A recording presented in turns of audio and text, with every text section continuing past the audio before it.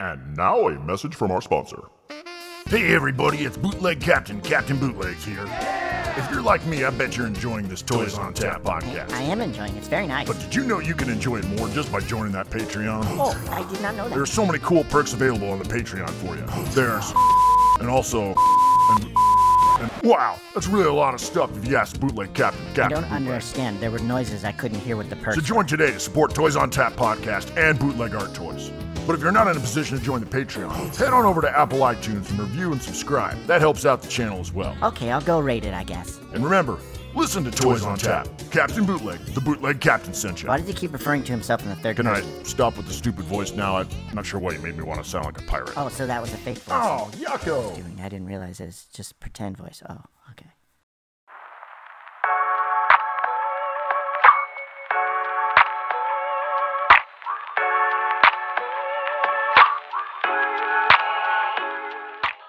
Awesome. I'm so stoked. I can't tell you enough how stoked I am. Really? Yeah, I know it sounds crazy. There was like the Ragnar figure has been like something that I have stared at constantly. I like kick myself in the butt for missing certain things. Like, dude. But it's like, it is so awesome. Dude, thank you so much. That means so much to me. Every time I hear it from like a creator or another collector, it's just like, first and foremost, I made this thing for me. There it is. I made it for me first. Yeah. And just by happenstance, other people actually like it. And every time that I hear somebody stoked, I'm like, yes. Oh my gosh. Hold that bad boy up one more time. Yeah. We're going to reference it more than this, but I'm so stoked that it's here. There we go. Oh, and I've got a bunch of them over here, so I'll be pulling up different versions every now and then. Yeah. So before we start anything, I like to break the ice. Super easy thing. You tell, how old are you? Oh shit, how old am I? That wasn't even the hard question. No. Like I stopped counting after I turned 25. Oh, hey, that's okay. You're in your maybe 30s? I'm 33. I'm 33, okay. I think. 33. I have another friend who's 2 weeks older than me, and I just ask him, how old are we? I usually do the same thing. My best friend is like a year and a couple months younger than me. And most times, like I'll be talking and he'll be like, you're not that old. What are you talking about? Like, well, sorry, my bad. So now that I know your age, this question was perfect. Growing up, tell me your thoughts, ins and outs of Beanie Babies. Beanie Babies. Oh, I definitely had some. I definitely went to McDonald's a couple times to try and find the McDonald's releases and everything. Yeah. I don't think I was as into it as my other classmates and other kids in the neighborhood, but I definitely did have some. My younger brother, he was really into stuffed animals just all around. So he liked them a little bit more, but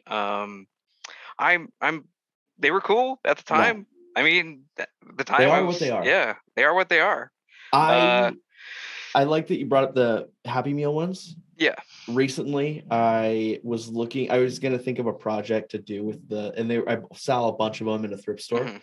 And it was funny. I was looking at them and I found a bunch of different ones and I was like putting them in a pile. Mm-hmm. And I would go find another one, put it in the pile, but it was still on the shelf. Like I still hadn't committed. And I was doing it. And then this lady, Karen haircut, she looked like she collected Beanie Babies, walked up, put her thing up next to the shelf and just scooped them all in. And I was like, I can't fight you for it because then you're going to know that I wanted them. So Damn. Yeah. Damn. And they were all like 30 cents. And it was like, it doesn't even matter. It's really weird. So it was that documentary that came out. Was it Netflix or the Beanie Mania? Yeah, the Beanie Mania. And I just recently started seeing some Twitch streamers auctioning them off and like reselling them because their grandparents passed away, and I just thought that was like, oh geez, we're back. Yeah, which is crazy. I mean, this goes into like toy market stuff, right? Yeah. I don't know if did you watch the Beanie Mania? Yeah, I did. So, I enjoyed it. one of the guys in there, they call him the Beanie Meanie or something like that. I don't know. He was the one that was yeah, like yeah, crapping on people. yeah. He had made reference to it's basically like it's only worth what someone will pay for it, and like its Yeah. value is only there from the Mm-hmm. secondary market. Mm-hmm. Tell me that doesn't like kind of cut to the core of all of us though, because like all of us are selling stuff. Dude, you like the secondary market will really stamp that financial worth on something. Yeah. In every single aspect of like collecting or producing or anything like that. And it's like if somebody, since we live in a capitalist, like if Yeah. money equals worth, Mhm. and that's how we show and congratulate people by like applying that dollar sign to whatever they create. Yeah. So like dude, yeah, I in a perfect world we could all make toys and enjoy it for the craft and just enjoy and congratulate each other for just making cool stuff. But there is that strive to make it economically feasible, and it's it's really tough. Yeah, I think about that a lot, and then I think about there. I don't remember who came on. They said some phrase that cut me to my core as well. They said basically every toy maker or every figure maker or whatever you want to call it, we are all just moving money around because we're buying as well. It's a meme that I saw, and it's one of those art creator memes. It's like, hey, we're getting really tired of passing the same $100 around to each other. Yeah. Like, can somebody else start buying stuff? I always think about that when we do like toy shows or sell with DKE or do whatever. Like at Designer Con, how many times do the artists, they're like, hey, can someone watch my booth? I need to go buy stuff real quick. Oh, like, dude. Yeah, it's like, man, that means you just spent, like, you're not even going to break even now because of that. Dude, yeah. The moment you step away from your booth, it's like a ticking time bomb of just like, oh, okay, whatever money that you made is now going to somebody else. Well, like, you also have to think, what are you trying to do here? Yeah. Are you trying to move units and get funds and like make money, which is, some people's sole ambition in this thing? Yeah. Or are you out there trying to make cool stuff and collect cool stuff and support people doing cool things? There we go. Like, okay, so I have two things and then we'll get started. We haven't even hit the interview part. I know. It's just like so they're like, I heard the story. I love TikTok. I love TikTok so much. I don't know. It's stupid. I'm 31 years old and it's so stupid. I am obsessed with it. I'm on it every single day. Like, just go on. Okay, so then does like you have your own TikTok account? Do you guys make videos and everything? Dude, I tried like a year ago and I couldn't really. I have enough problems trying to do Instagram and Twitter, and I'm just like, okay, for me, it's like I'll go 2 weeks without posting anything because I'm working. Yeah. It's one or the other. It's like I am working or I am posting. And like I really can't juggle both. And for me, I'm sure you get this too as like a creator, is like I want it to like, have a good frame, good lighting. I want to make sure that this actually looks good. I don't want to be just shooting trash and like throwing it up, and then like eventually I get like tired of it, of just like overthinking of it, and I'm just like, hey, I'm gonna post a picture of my socks. Deal with it. And then you're like, my engagement was down. It's like, yeah, you posted your socks, bro. Yeah, exactly. Only 30 likes on that picture. Right. Perfect. And I'm trying to understand Instagram and TikTok as a whole in general, right? Like, man, this wasn't even part of the two things I wanted to talk about. But sorry. Like, no, you're good. We'll get there. Yeah. We'll get there. I keep thinking like so with Instagram, getting 10% like of your followers to like your thing is sometimes not achievable. And I learned that. So this week on the podcast, I have Ace of Clay, 200,000 followers, and some of his posts are getting like 7,000 or 8,000 likes, which is insane to me, right? And then That's yeah. right, like the number grows, but the number Yeah. also grows. Yeah. And so for me, like I have 2,100 followers on my creator account, and I'll post something and pull 30 likes. And in my heart, I'm like, that hurts. Yeah. But then it's like I'm getting the same percentages as other people, but it just is such a small number. Mm-hmm. And Yeah, it's something the in bigger me hurts. the bigger the pool, you know, you could have 1 million, but it would still only be 7-10% of that million. Yeah. It's just a bigger pool to pull from. And like whenever I go on Instagram, I still look at cool stuff and be like, oh, that's neat. Yeah. I want to sit there and like every single one. But you don't. I don't. I save a lot of stuff though. And then I try messaging those people and be like, hey, that was actually really cool. What painting technique did you use for the elbows or whatever? But I'm an insane person like that where I'm just constantly like, hey, what's up? You want to talk? Yeah. Yeah. So, and with that, it's like also on Toys on Tap, my favorite thing is these like toy videos I'm doing. Where it's like, I don't know. I don't know if you've seen it. I do all kinds of. No, I caught a couple of them, and I know that you're reposting them to Instagram, and I've been meaning to hop on TikTok and follow you and interact with some of them. And and it's been fun. And so what's crazy to me, 900 and something followers on Toys on Tap, but I'll get like 3,000 views on those. But then you go to like TikTok and it's like maybe 200 and something followers, and I can't get traction for shit. I don't know I don't know the algorithm. I don't know. Dude, it's since it's so saturated and so curated. Once you find that niche, once you like hit that one viral TikTok or that one interaction, it's just going to be a tidal wave to all your other videos. That's like I was following this one guy because he what was it? It was like a dead TikTok, maybe 50 followers, and then he did some like kind of skit kind of thing, and it was about the theme of his TikTok. I'm really blanking on it right now, but I went and tuned back in, and that thing had like 50,000 likes, and like brought the account back from the dead. And sometimes it only takes that, and then you're like, okay, well, how did that work? Why did that work? Was it the sound that I used? Was it the cut? Was it the topic? Was it so trying to figure it out? Yeah. So occasionally, like I'll find. Sorry, go on.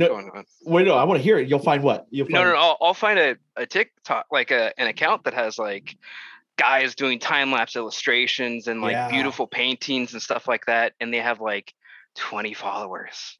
And they're great. And they're amazing and great.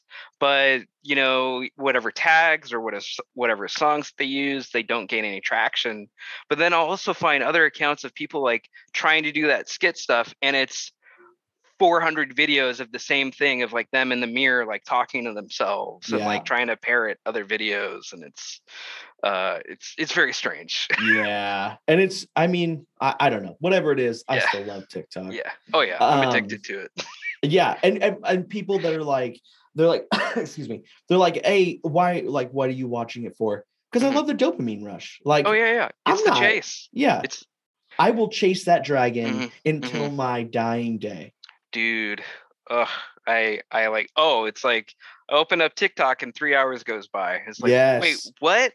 And each video is 1 minute long. 30 seconds sometimes. And you're still like, what gets me is at the end of 3 hours, you could say like, I saw 200 videos. I remember nothing. Yeah, it's just like the automatic reset, and maybe one or two of those, like, you're in the coal mines, every now and then you get a diamond, and then you're like, I almost lost my mind because I was laughing so hard or whatever. There's a couple that like I've reached out to on Instagram, and I'm like, hey, I want to turn you into a toy because you are too funny. Dude, it's so awesome. That's cool. That's really cool. So the two things I wanted to get to after our little sidetrack. So the one thing I saw, there's a principle that actually goes around with money making or debt collecting or something, where there's a guy that owes money. Someone pays him and he owes money to a debt collector, and then he gives that same amount of money to that debt collector, and they keep going, and then eventually the last person owes the original guy money, and it was like $100 moved through like 30 people, but nothing happened. No debt was forgiven, nothing. And so it was like it just kept going. Isn't it weird? It's so insane. Money is imaginary, and I'm here to tell you on Toys on Tap that we don't believe in money. The last thing is, I don't know if you've seen them. It's these. I don't even know who created them. It's on my phone, and I stare at them all the time. I need to buy it. There's 5 series, and each series has 5 birds in it, and they're doing like a karate stance, each one of them, and they're like these art toys, and I don't know what it is. But we were talking. Yeah, I don't know that one. Well, dude, I look at toys all day, every day, so it's like I've probably seen it in passing. Yeah, and it's phenomenal. But it reminded me. I got thinking of it because we had talked about like, oh, you want to collect cool shit or like make, and that is, it means nothing to anyone. My wife's parents will come over, they'll see it on my wall, and they're like, "You're an idiot." Yeah. Okay. Yeah. And I'm like, but you don't understand what it took for them to get to a factory that made that. You have no idea. Dude, that you don't understand. Yeah. That's always the phrase I start with. You don't understand. Thank you. I appreciate your input. Yeah. Yeah. You have added nothing to my life. Yeah. Okay. So we're here for you. I'm stoked about it. Before we go any further, please introduce yourself. Tell us what you do. Hi, my name's Christopher Hillseth. I am co-owner of Last Bastion Studios with my business partner, Wes Allard, and I make kaiju toys. Yeah, you do. One of which is our little kaiju buddy, Ragnar. Ragnar! Oh, I love it. Yeah, so he's a character in the comic book series Ragnar, and he's a kaiju that has a big cannon stuck on his arm, and yeah, it's a crazy long story, and I could definitely get really into it really quick, but I'm sure you have other questions for me. Oh, we're going there. We're going to save a portion of this for that, for sure. Oh, yeah. So before we go anywhere towards toy making, I love to start and to give people kind of a view of where you started. So tell me, growing up, what was that relationship with toys like? What's that looking like? Oh man, I know you sent me those questions, and like I started making little notes, and it's been a good couple of years since I've actually thought about the origins of my toy collecting. But we interrupted this broadcast of Toys on Tap to bring you this. Meanwhile, in a galaxy of bootleg treasures. DOV2, we have engine failure. We must crash land on DKE Toy Planet. Oh my, we're doomed. Wait, salvation! Hooray! We're saved, DLV2! Limited edition custom artist-made action figures and DKE toys! Check out www.dketoys.com for a full catalog. Hooray for custom action figures! DKE! Pretty much. So I was born in '89, tail end of the 80s. So I have 3 older sisters, and a lot of their toys that they used to have, Teenage Mutant Ninja Turtles. I think some of them had Transformers and like a whole bunch of, the big ones, G.I. Joe and all that stuff. Like I definitely had some hand-me-downs of that. And I was a serious Transformers collector. From the beginning, including all the series and the different G1, G2, G3 were like my prime time. Okay. And then I did get into Beast Wars pretty heavily, and then kind of fell off because of, I'm sure we'll get into it, like family ups and downs. But for the most part, Transformers model kits, monster model kits. I had those infamous die-cast fighter jets that everybody had and broke, that I think they're called like steel screamers or something like that, where no matter which kid that you talk to, all the propellers were broken off of all the planes, just like nobody had a complete thing. trying to think. Power Rangers, definitely. I was a part of the Power Rangers fan club. Had the mail away signed certificates and everything. Creep. Definitely, I've got scars from creepy crawlers. Putting those die-cast molds and burning your hand, pulling them out. That was probably my number one first experience of like actually like toy making. Getting scarred for life by those. I for sure. Looking back, I remember seeing those commercials, and it's like, what the hell were we doing, dude? Like I was looking up the toys this morning, and I was just like, Jesus, it's like a repurposed easy bake oven that we just put metal in and just hope for the best, and we were left to our own devices. Like, I didn't really have any parental oversight on most of that stuff. And like, yes, hot is hot, don't touch hot, but toy in hot thing, so gotta get toy. Like don't touch hot, which means I need to touch hot. Yes. So it was definitely a learning educational toy. Yeah, for sure. Let's see. What else? There was Snailians. A lot of people don't know about Snailians. Do you know about Snailians? Yep. Oh God, yes. All right. I owned none, but I had friends that had, and I was like, "Whoa, what are those?" Yeah, dude, the mecha like snail alien robot things are so cool. Yeah. Z-Bots. I'm sure you know Z-Bots. Let's see. Did you ever have battle planets? Do you know what battle planets are? So it was kind of around the Micro Machine, Mighty Max era, like the next generation of that. It was kind of like one of those like, okay, they had a toy, let's try and make a TV show, but it didn't quite work. There might have been like 1 or 2 episodes. I actually don't remember. It was more of a fever dream for me, but I just remember these like weird, it's the frost planet and it opens up and it looks like a frost cavern, or it's the lava planet and it's a giant volcano, blah, blah, blah. Let's see, what else did I have? Of course, Mighty Max, Legos, Robotech, Exo Squad, and a whole bunch of other random stuff that I can't remember, but yeah. Yeah. So would you say that like you just got lucky and your parents were like, yeah, let's just buy whatever toys we can? Yeah. So I did have a lot of toys growing up. That is for sure. Like when I was a little kid, I definitely was I guess privileged enough to have parents that bought me toys like that. Later in life, I learned that it was more of just like, kind of like a babysitting technique. So,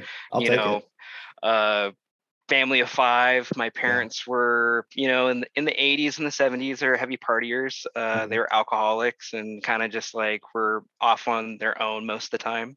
So, whatever they could get to like kind of course, my mom would buy me stuff because she loved me and like cared about me and, wanted me to, get stuff and be happy. But it was from like hindsight, it was definitely like, okay, let's get them stuff to play so we can go out and go play. But yeah, it wasn't always like that. Later on in life, it got a little rough, but a lot of the crazy cool toys back in the 90s and 80s.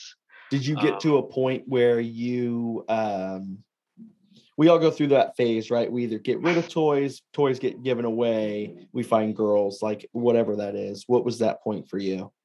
For me, that was 12 years old. So I guess it kind of happened early on for me in my toy collecting career. So my parents got divorced, and it was a utter war of a divorce that went all the way up until I was 18, from 12 to 18. So I don't know how much you want to know on this toy podcast, but it's up to you. Okay. I can relate to the divorce and the torn home. So however much you want to share. So I'm comfortable with sharing, but like as far as your listeners, I guess I don't know. They're about to get a backseat to it, and I love it. Yeah. So parents got divorced. My mom went into rehab, and thankfully she's sober now. And she's doing quite well, and I absolutely love her for it. However, the divorce, when it happened, the house was sold off. I got the speech from my dad that was like, "You're no longer a kid. You don't need these anymore." Yep. Type of thing. And what like I couldn't put into some small boxes got either given away, trashed, thrown, like donated, like all that stuff. So, and for me it was really tragic because I had a couple friends, Mhm. but like everybody's got that one toy that is like your buddy, like either Optimus Prime Yeah. or whoever, and so a lot of my toys I spent a lot of time with, creating backstories, digging trenches in the yard, making the Hoth, battle, and Yeah. recreating all the cool movies that I saw, and spent a lot of time with them. But having all that stuff ripped away, It's definitely. heartbreaking. Oh yeah, totally. So there was a lot of ups and downs for a couple years of me not having toys or comic books or anything like that. And then when I was 14 or 15, um I think this is when my mom she finally got an apartment, a decent apartment, Mhm. and we got enough money for her to take me to my first comic book convention. And I was Yeah. so psyched. Oh my God, at Pasadena.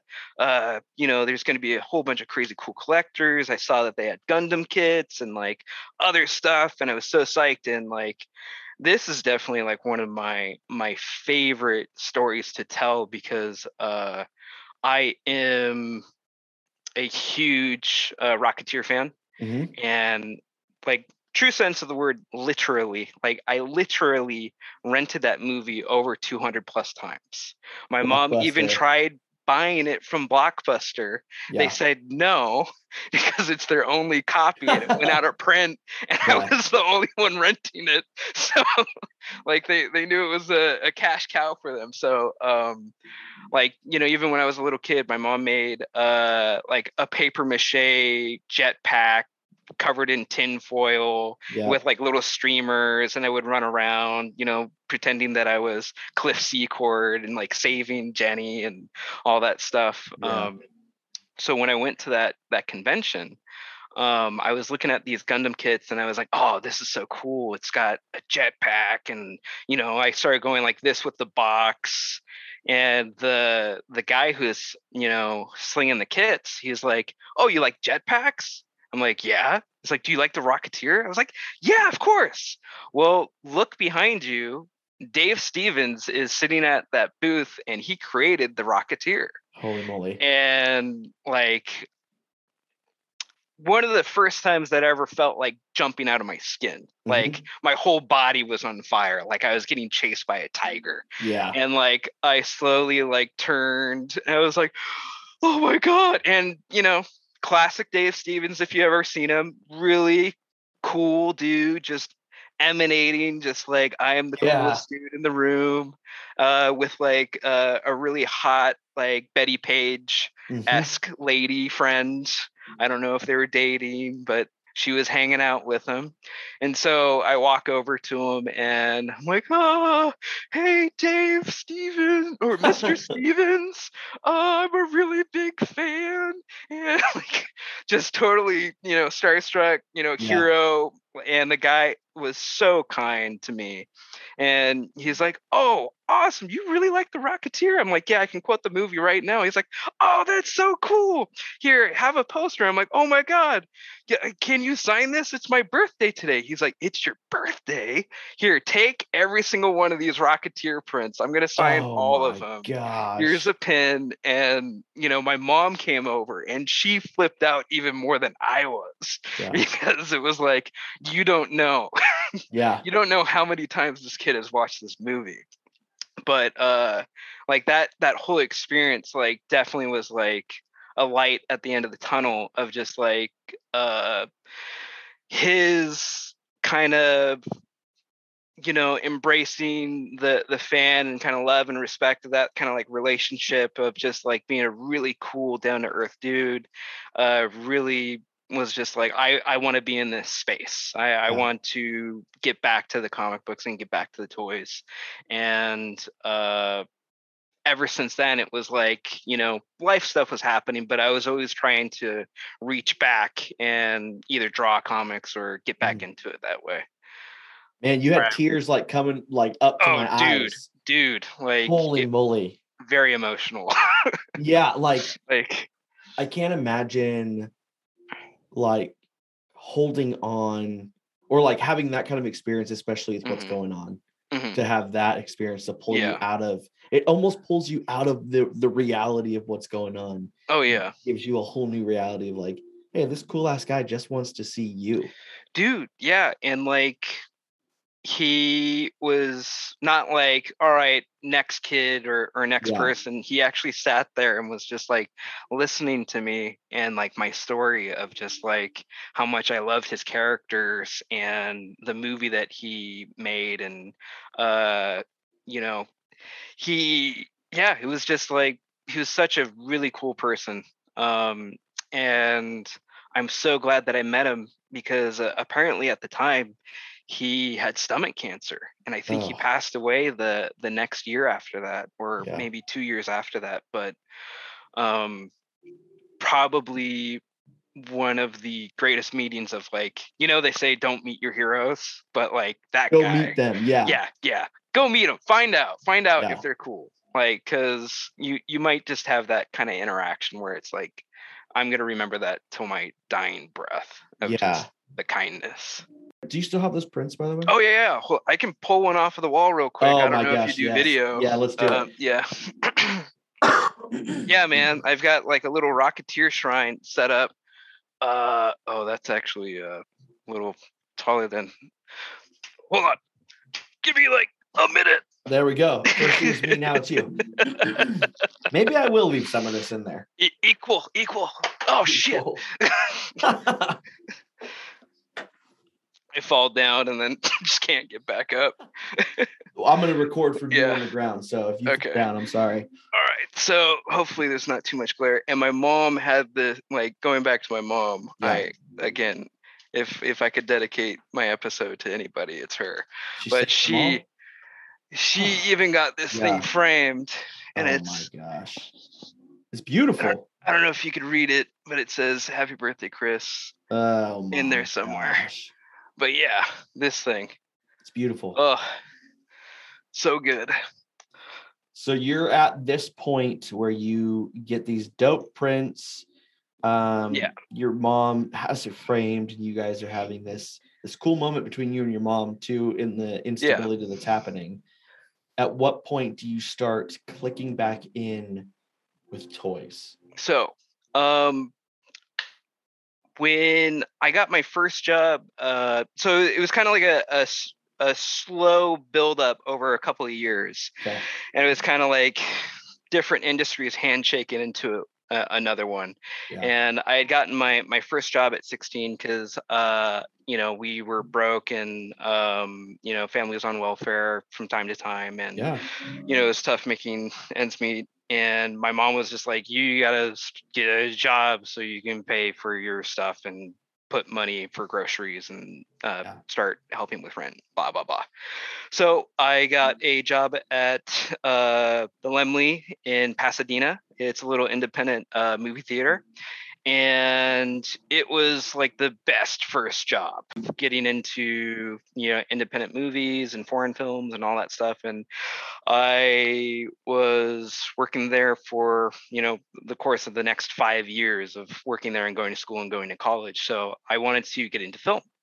And as I graduated high school, I started working on independent movies. I started getting really into the prop making side of things. Yeah. And I worked on a couple commercials for like Capital One and a couple other things.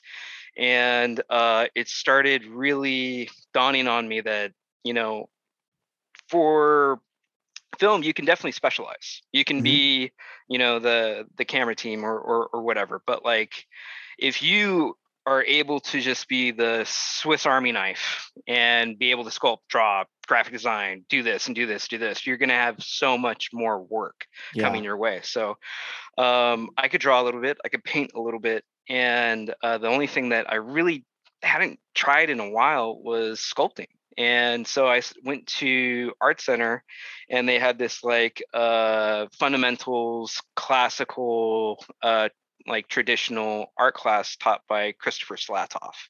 And he's a famous traditional sculptor, and he does like a lot of these amazing bronze work statues for like colleges and cathedrals. And you can see he did George Pepperdine for Pepperdine University, and he did like the famous Illustrated Man, and I actually helped re-sculpt that plaster. And anyways, I got an apprenticeship with Mr. Slatoff, Chris, and he had like a little studio at this foundry in, I think it was technically Glendale. It's like at the end of the two, like Burbank, Atwater, like that kind of area.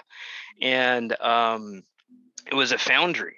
And like they were doing metal casting and making statues, and I saw what other artists were doing, and there was street art and there was all this kind of stuff. And I was dating this girl at the time, and I don't know if I should say her dad's name, but he was he was a toy sculptor. Okay. And, he did prototyping in the toy industry for a lot of the big names of Gentle Giant, Sideshow, and all the other guys. And he helped out a lot of other street artists create their works and do, full scale statues and whatnot.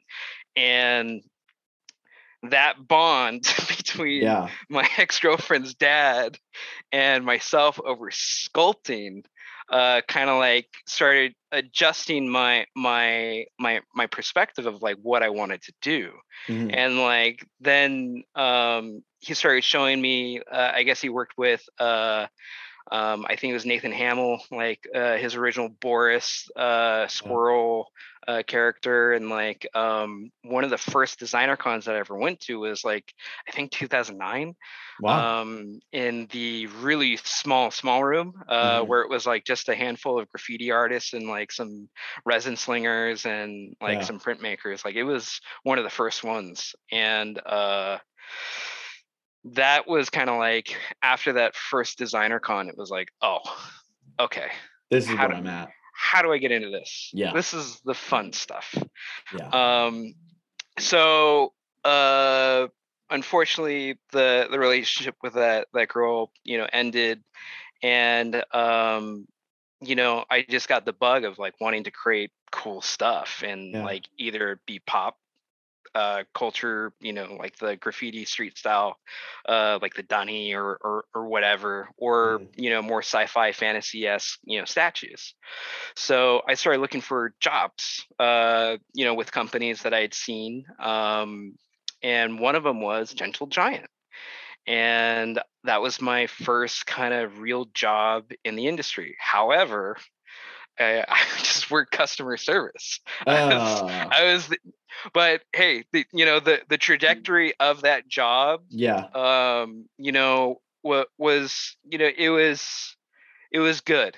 In hindsight, there's problems with the company, and there's personalities and all that stuff, like with every big company, you're going to run into those type of people. But the exposure to all the artists there, the exposure to all the conventions that I went to because of it was monumental in like my growth and understanding of like the business side of it. So I started as a customer service rep, and then I was on every single forum, Statue Forum, Rebel Scum, Rebel Scum. Toy Arc, all of them. I was the main guy. You can go to my old threads still on those websites, and I'm Dreamwalker. That's my handle. So if you look that up, you'll still see me like hanging out in there. You need to log in someday and just be like, I'm back. Oh, occasionally I pop into the old thread on Rebel Scum. Like I was so in it with the customers, and like I Yeah. cared so much about those people. You know, a lot of them were very misunderstood. You know, a lot of them were like collecting was their life, and that's how they expressed themselves. And you know, Yeah. some of them had disabilities where they couldn't speak, or you know, it was a hard time communicating. You know, just like we are now. So they would often be kind of like boxed into just only being able to type, or even Yeah. only being able to tell somebody to type for them on Oh, these forums. yeah.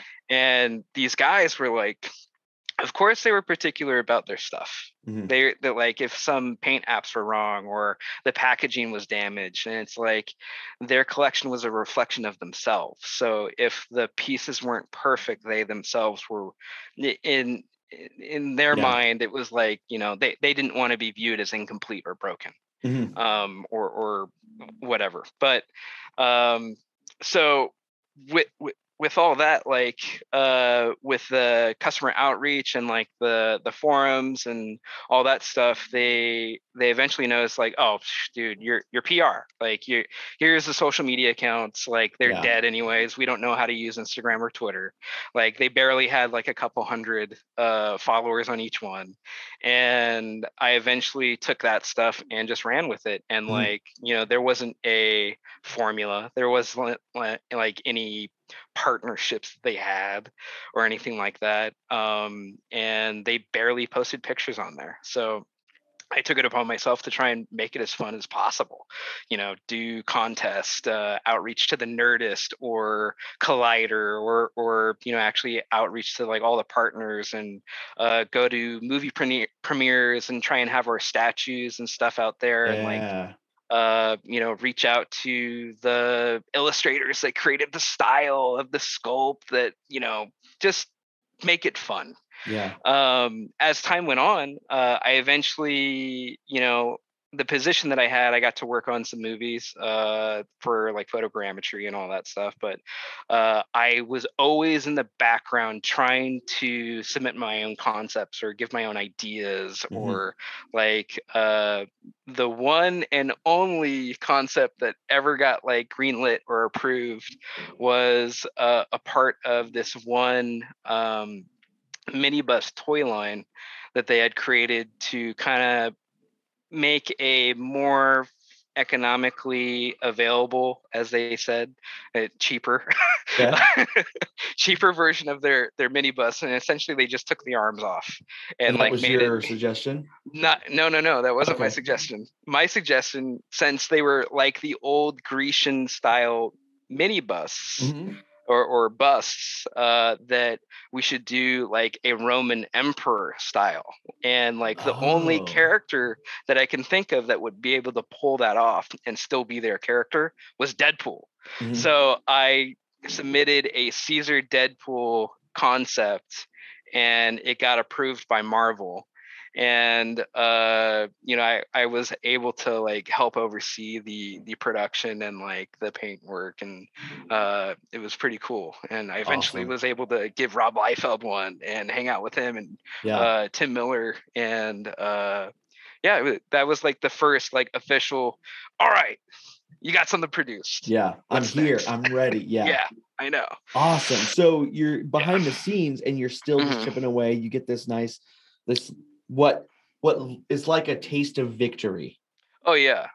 And Like then you start chasing, right? dude, I didn't know how to really paint figures, Yeah. but like on my lunch breaks, I sat with a paint crew, like the paint division, Mhm. and learned every single thing that I could. You know, I'd bring in like old action figures or like a resin kit that I bought at Monster Palooza, Mhm. and like, you know, I want to do this effect, and like, you know, shout out to Adam Greeley, Che Zuma, you know, Scott Ackers, Mr. Beardy, all those guys. They really helped me a lot to push forward my skill and like just making a mess of things. So I, you know, on my lunch breaks, I was visiting them, and then like, you know, there's like the top tier sculptors in the business hanging out in cubicles, and of course, Yeah. like I just go over and start talking to them. I'm sorry if I annoyed any one of you guys, but I just wanted to learn how to do this stuff. Yeah. But yeah, like it was training. It was like there was definitely no like support in that. Like a lot of the managers and like the management was just like stay in your lane, stay in your cubicle, like do not talk to other people. But I made it a point to like just fucking break that rule. Yeah. Come on, man, like we're making toys. What are you talking about? So at what point, as you're going through here, at what point did you kind of realize like, man, this isn't where I'm staying, I need to get out of here and keep going? So the company Gentle Giant, like they got sold almost like a year or two after I started working there, and it was a slow decline of over corporatization. Like everything was way more formal. The life, like the little like light that was in the building started to get sucked out, and like people started kind of like eating each other, blaming each other for shortcomings and whatnot. And it was just not an environment that I wanted to be a part of. So I was like, you know what? There's other toy companies. A lot of the people that I do like are starting to leave, and I don't want to be here for like the end. Like I want to keep making cool stuff, and I don't want to be beaten down by you. So I bailed. I was like, you know what? I'm gonna go. So after that, I had worked for a couple smaller toy companies consulting with the knowledge that I did acquire working at Gentle Giant, and slowly but surely, I started doing some prototyping. I started, sculpting. I started painting for other people. I started brokering jobs for other independent artists. Like, oh, dude, this guy needs a sculpt. And of course, like in the beginning, I was bad at it. I was just like, hey, can you throw me a couple, like $100 for this $8,000 sculpt that you just did? And didn't have agreements signed or anything like that, and kind of like crashed and burned on a couple deals, but just kept on trudging through until the point where I was like, you know what, I've had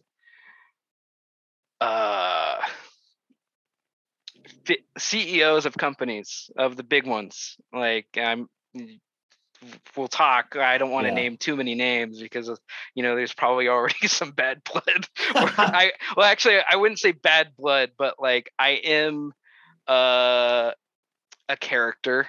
I can be blunt, and I'm very energetic, and I want to do things, and I acquire knowledge and information rather quickly. So in some cases, some people think that is kind of a liability, where I've had resumes that were, the manager of the division says, yes, I have a job for you. We want to hire you at the end of the month.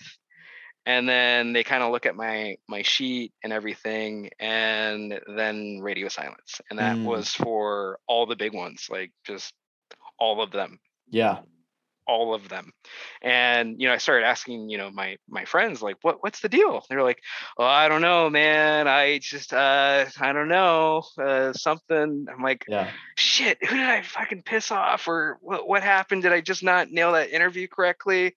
And it got to the point where like I had so many of these companies say, like, in order to make toys, you have to work for us, but we don't want you to work for us. And was very punk rock about it. I was like, you know what? If I can't make toys with you, I'm just going to make toys with me, and I'm going to do it myself. And, went to Reynolds, Advanced Materials, and talked to all the people there, learned all the material data sheets, and, saw that, okay, this is how you do resin. This is how you do, the foam. This is how you do the chibi rubber and all that stuff. And I just started, thinking of like a character. So I was like, what year are we at right now? I think 2016. Yeah. Okay, 2016. So you have unconventionally absorbed so much knowledge, painting, sculpting, printing, like all these things. No toy company wants you. Well, I don't know for sure. Maybe it was some HR thing, Yeah. but let's just say I have personal cards from presidents of companies with their cell phone numbers, and they've handed it to me at shows. It's like, call me, I need to hire you. Oh my And gosh, I love and that. then nothing happened. Yeah. They talk to someone that's like, well, maybe not, and you're like, whoa, Hey, yeah, uh maybe me. yeah, Mr. Man says it's a go. So Yeah. like, what's HR got to do with it? Dicks. And then you just immediately you seem to have a mentality that it's like lead, follow, or like get out of my way, but I'm gonna do what I want to chase after. Okay. Yeah. And then you head to Reynolds. I head to Reynolds, and like pretty much on my way to Reynolds, I'm like thinking of like characters of, you know, what am I gonna make? Like, am I gonna do resin kits? You know, I can do resin kits. I can, you know, screw around and make like a weird alien thing and try and hawk it at Monsterpalooza with all the other guys trying to do that. Which is awesome. I buy plenty of them. Keep doing it. I want all those resin kits. I'm not talking shit about any of you guys. But then it kind of like, I had just done a Gamera montage, like movie montage of just like I watched every single one that I could without my eyes bleeding. And and so, you know, typical LA fashion, I run into traffic on the way over trying to get some material, and then it was just like, what is the kaiju that I want to destroy all these cars in front of me so I can go get the material? And first it was Gamera, of course. Yes, okay, I want Gamera. But and then I was starting thinking like, you know, I actually want to make my own. I don't want to just do a bootleg or like a kit bash of, you know, a Gamera figure. And I started creating the story of just like, okay, this has there ever been like a kaiju story from like the kaiju's perspective and their inner voice? And there probably has prior to me thinking of Ragnar, but I wasn't exposed to it or know of any one of them. And if you guys have recommendations, please send them my way. But and besides being another turtle kaiju, I was like, how can I make this guy different? How can I make him a little unique? And so I started thinking of like the cannon. Okay, he's like part mecha. Okay, well, how did he get the cannon? And then after that, it was like I was at Reynolds. So I started gathering material. You basically didn't even focus on driving. Like I time travel all the time, man. Yeah. ADHD brand, like, constantly. You know, like it is a constant carousel of movies, comic books, flashes of just craziness all the time. Before we go any further, you said kaiju. I know a little bit about kaiju, how it's like based on the Japanese monsters and all that stuff. Do you want to go into a little bit of depth in case someone's like, what's kaiju? How like just the basics. Kaiju just means like big monster. And for like your layman, it's like, okay, Godzilla. Godzilla, fucking Superman of the kaiju world. Like he's a big monster, he's a kaiju. So like with Ultraman or like any of the Super Sentai stuff or like any of that, like there are kaijus which are generally big monsters that come from the world.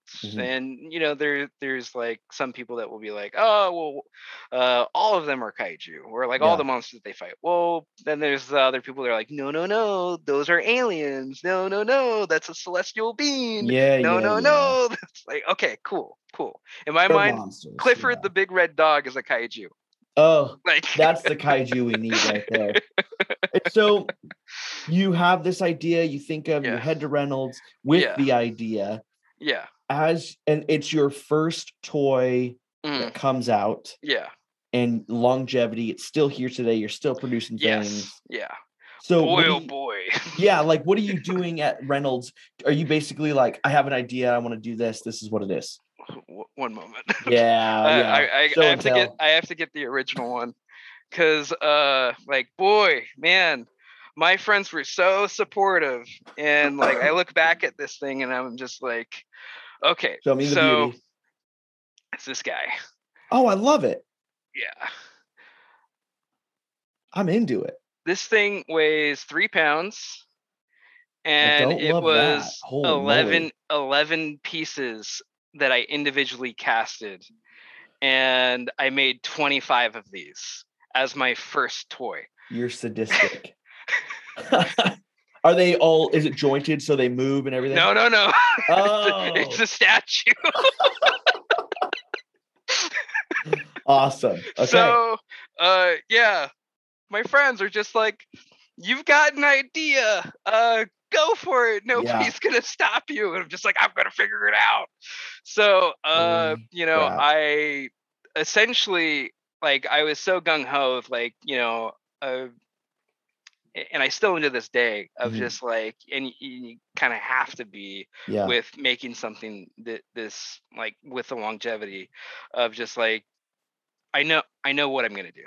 Mhm. And I know the type of business that I want to create, and I know the type of things that I want to do, producing toys, doing art galleries, and blah blah blah, everything in between. Yeah. But having that initial like confidence of like, no matter what I do, I just have to keep going, and I will eventually get better. So with that in mind, I got a credit card. I know where this is headed. I know where this is. Let's do it. Where are you going? And I maxed that shit out and essentially sent myself through toy making school of just getting all the material for this guy, buying ZBrush, buying a 3D printer, getting all the paints, making the mistakes, and losing my goddamn mind. Yep. But within all that, there's those beautiful moments of like, I make the first model of Ragnar, which will become this guy, and having him 3D printed on a printer that I purchased. Like, this is all me, and like having the first 3D print is like, oh my god, Yep. oh my god, this And is no one's Christmas. as excited as you are. Right. Okay. Nobody, other than like the other toy guys that are working for the larger companies are like, yeah, good job, keep going, punk rock. But for me, it was fucking monumental. Like, oh my god, I did it. So take that thing, lean on a couple friends to help me clean it up. Gabriel Garcia, you are a number one with this. Shout out to Gabe, who he is the director of Diamond Comic Collectibles right now, or of production. Yeah. Wow. So he helped me clean up, you know, some of the original pieces, and you know, gave me some advice on like some molding and casting. Yeah. And like a lot of the advice that I got wasn't like people teaching me step by step. It was more of like, I'm going to give you a little bit of advice, and if you can run through this, and if you get it, I'll give you a little bit more. Yeah. And so I ran with it, and I started casting, bought pressure pots, went on YouTube, learned how to make my own pressure pot with the infamous Harbor Freight $100 thing. Yeah, I got one right now. Like, yep. Oh man. And there was a moment where I had put all this time and all like thousands of dollars of materials and all this shit, and I had finished, and it was like a Saturday morning at like 9 in the morning, and there was like a little bit of a mist, and I was probably maybe a little lightheaded from all the crystal clear that I had sprayed as all we are. over. As you get. Yep. And I'm listening to, you know, epic John Williams soundtracks on Pandora. Yep. And as I'm like sitting there, you know, just completely exhausted, the fucking Jurassic Park theme song comes on. And I fucking break down and start crying. I'm like, you beautiful fucking dinosaur. Holy shit.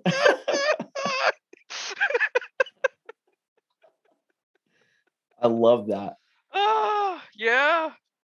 And like I had a corner at the designer con at that time, and John Stokes, Spanky Stokes, saw that I was putting something together, and like he came over to the booth, and he was one of the first guys that actually showed interest in it and like took his time for this crazy insane person who like he's like, what is that? Yeah, tell me about it, man. And he's such a supporter and super excited about all this stuff. And so thankful to meet that guy. And like, I sold 2 at the show. I sold 2. Makes it worth it. Fucking 2. And of course, like I took it and walked around the whole convention asking people like, hey, can you give me a critique on this? I like totally cool if you could tell me it's trash. Like you can say that to me. Like let me know how I can make it better. Yeah. And like instantly it was just on to the next thing, on to the next thing. How do I get better? How do I make this even cooler? Because I know it's a little rough. It's always going to be my darling. It's always going to be my first one. Yeah. But yeah, look at those. It's beautiful. Seam lines on those arms, and I love those are the types of toys that I love, because it's like that's where this story starts. That's that toy. It doesn't move, but that toy is worth it. Oh yeah. Yeah. How much at your first designer con? How much did you sell that for? $150. Okay. And I priced it out because trying to recoup some stuff. Well, it was just like the amount of it's 3 pounds of fucking resin, and a lot not cheap. No, it costs pretty much like $50 to make. To like for anyone listening. The sample pack of most resins that you get from Smooth On are 1.9 pounds. Yeah. That takes 2 and a little bit more to make just one. No, I was buying gallons of this shit. Yeah. And getting it on my arms and getting resin burns. And like, I was wearing gloves, but it would burn through the gloves. And like, geez, man, it was such a crazy learning experience. I'm such an insane person, but I'm so happy that I did it. And you started it, and I'm always fascinated, right? So you created this character. I'm assuming at this time you didn't know that it was going to go like to the point where we're 6 years later and you're still with this character in new editions, new waves, and it has just alive. For me, like I've always had the foresight of where I wanted to go. Okay. It may not have been a guarantee of when. I knew in my head, most likely 5 years. And okay. Wow. Okay. From this point is like, if I can get past 5 years and eventually get a vinyl, like within that 5 years, success. Oh my God. Did you hit that mark? I hit it early. I hit it early. Yeah. Because I entered the toy scene at 2020 and started seeing like all these things happening. I knew no one's backstory. So it's okay. Dude. I'm glad that you hit it early. So like from the big beefy boy, I instantly was like, I never doing that again. So I started creating little chibis, like little super deformed, keshis and stuff like that. Basic drop mold, like 2-piece mold, and something that I can reuse over and over and over and over again. Do blanks, paint apps, do keshi rubbers. And the first show that I did with the chibis was Robo Toy Fest, which is actually coming up in, I think, on the 15th. Where at? Pasadena. Okay. So it is a Robotech kind of G.I. Joe robot show, but it is a collector's show. So people go there to actually buy stuff. And so I'm going to Pasadena in 2 weeks is what you're telling me. Yeah. Well, shit. Okay. It is my favorite show that Scott Zillner puts on. And Scott is, I don't know if you know Scott personally, but he does Pasadena Comic-Con, Power Morphicon, Robo Toy Fest, Japan World Heroes. Like the guy is he's a big figure in the toy making community as well. Yeah. He paints a lot of prototypes. He does a lot of the community outreach for Power Rangers. Like the guy's awesome. Really cool. Awesome. Definitely somebody that if you haven't already scheduled, you should get him on here. He would love to talk to you. This is word of mouth is how I get so many people, and it's awesome. Yeah. So I through the first iteration of Ragnar, like I knew where I wanted to go. I got a little taste of production, and I knew at all costs that I would make this happen. No matter what it cost you or what it did. No matter what it cost, what it did, how long it was going to take, I wanted to make a vinyl toy. I wanted to do that. That was like a big goal for me. And I had seen other guys like Javier, who is another he was originally a resin guy, and he makes this little character right here. I don't know if it's now. Yeah. I've seen that. Yeah.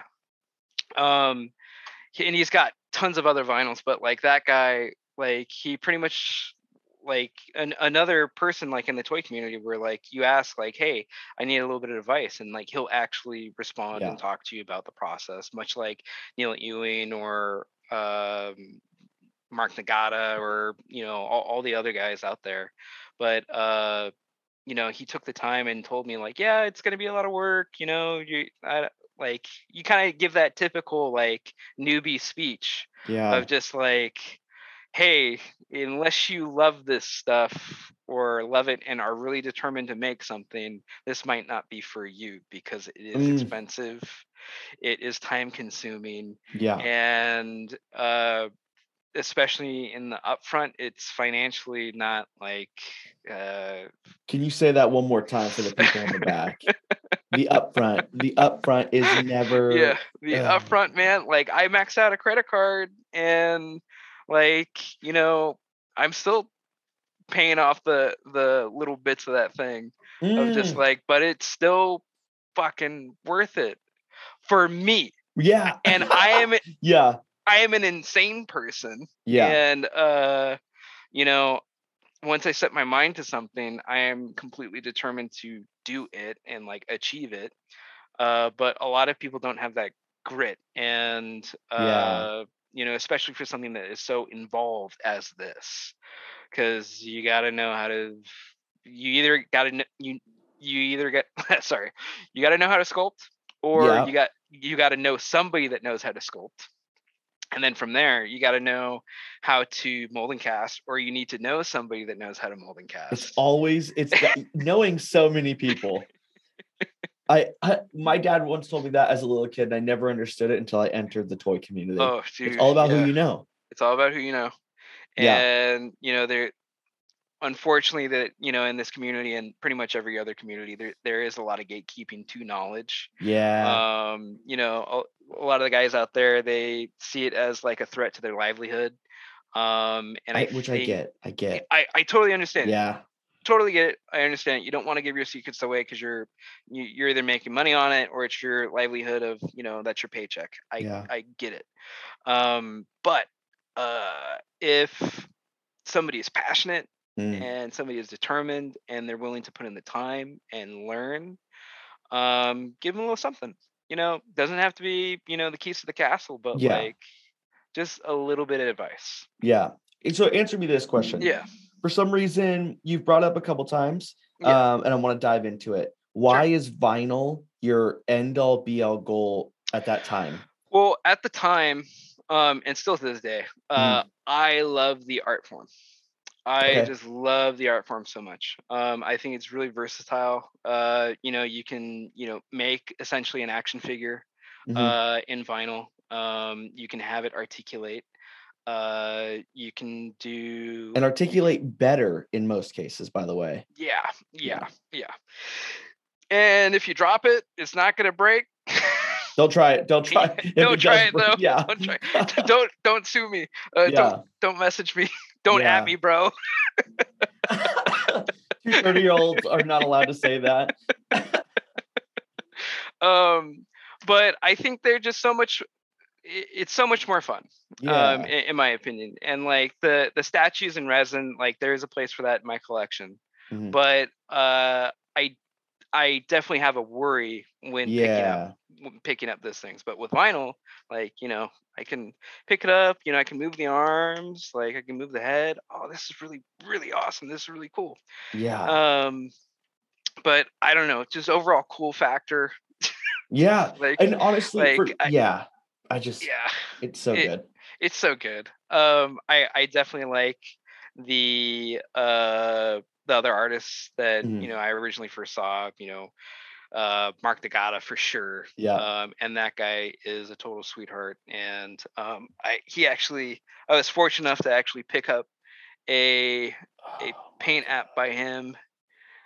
Nice That's little custom beautiful. that he did. If you, because it's a podcast, if I post a Yeah. video or not, it is like a holographic, beautiful Ragnar. Almost like a iridescent oil slick, like So good. yeah, so good. That's what entices me the most about vinyl figures.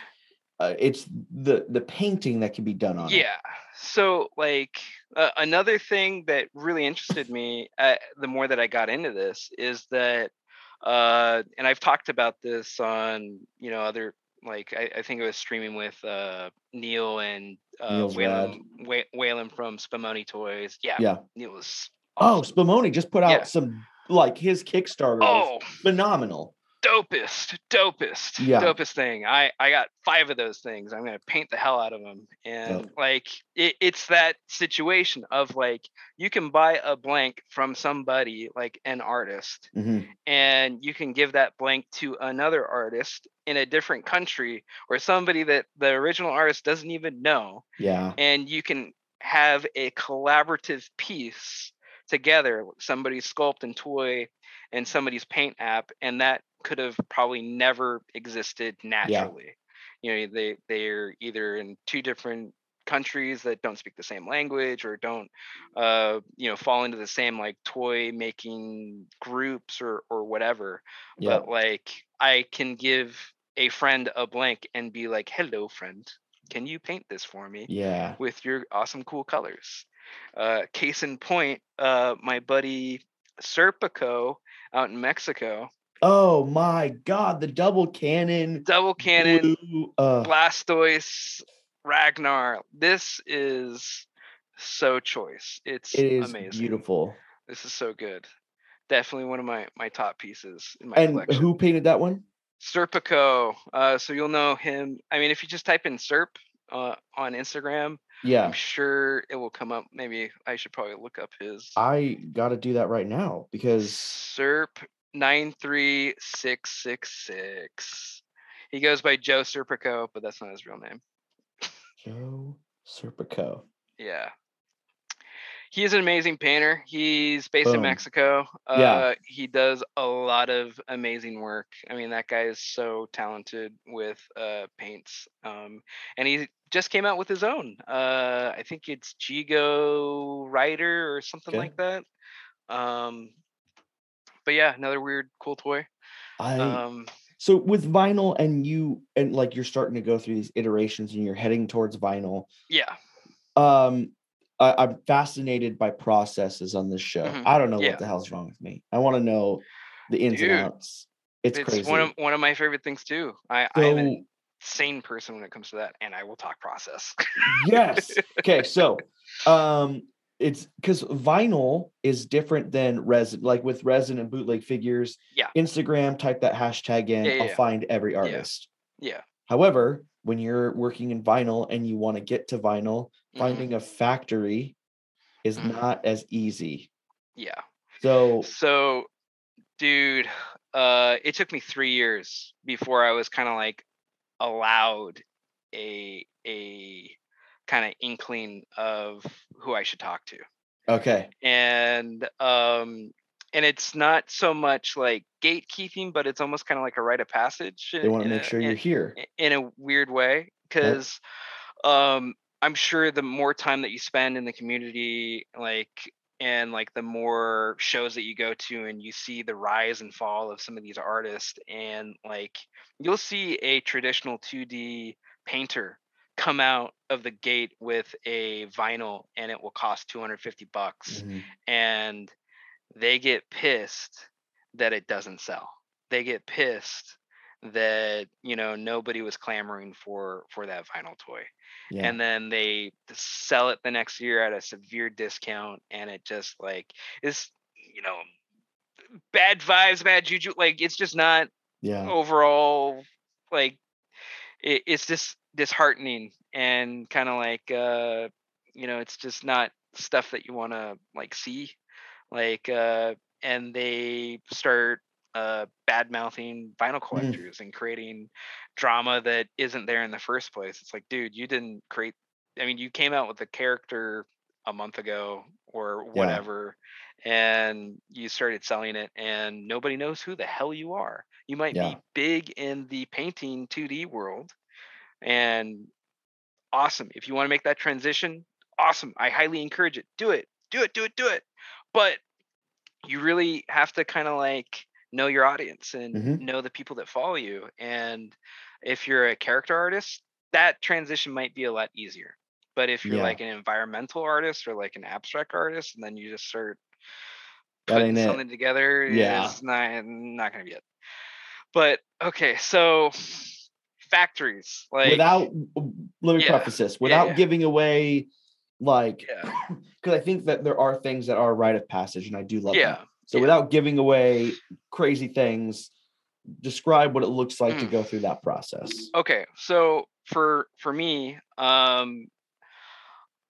for any artist, regardless of field, expertise, you know, architect or whatever, like find a mentor, find an art mentor, find somebody in the community that you respect, find somebody in the community that, you know, is active, you know, actually, you know, trying to promote or help out other artists, you know, especially, you know, if you find a mentor that you know you like their art, and just start asking them questions and show Yes. the interest, show the initiative. Nobody else is going to do this for you unless you have a lot of money. Mhm. And even then, like even if you pay everybody off, you pay a sculptor, you pay an illustrator, you pay somebody to consult and contract manufacturing like myself, Mhm. it will show in the end product how much heart and how much hand you had on the thing. It will show how Yeah. genuine like that little bit of your soul transferring into that toy, like how much you had to do with it. Like producing a toy that way, a lot of people do it. Mhm. But you can see at the end result that it's like Yeah. this is this is somebody else's toy. This isn't your toy. This is somebody else's.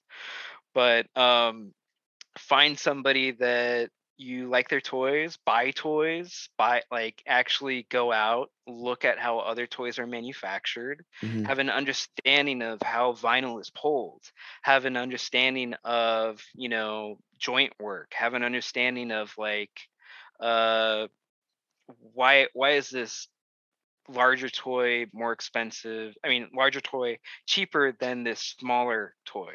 Well, Mhm. it could be the number of parts, it could be the articulation, it could be the material that it's made out of, or the packaging, or the limited numbers, or the like there's so many different variables that you have to kind of educate yourself on.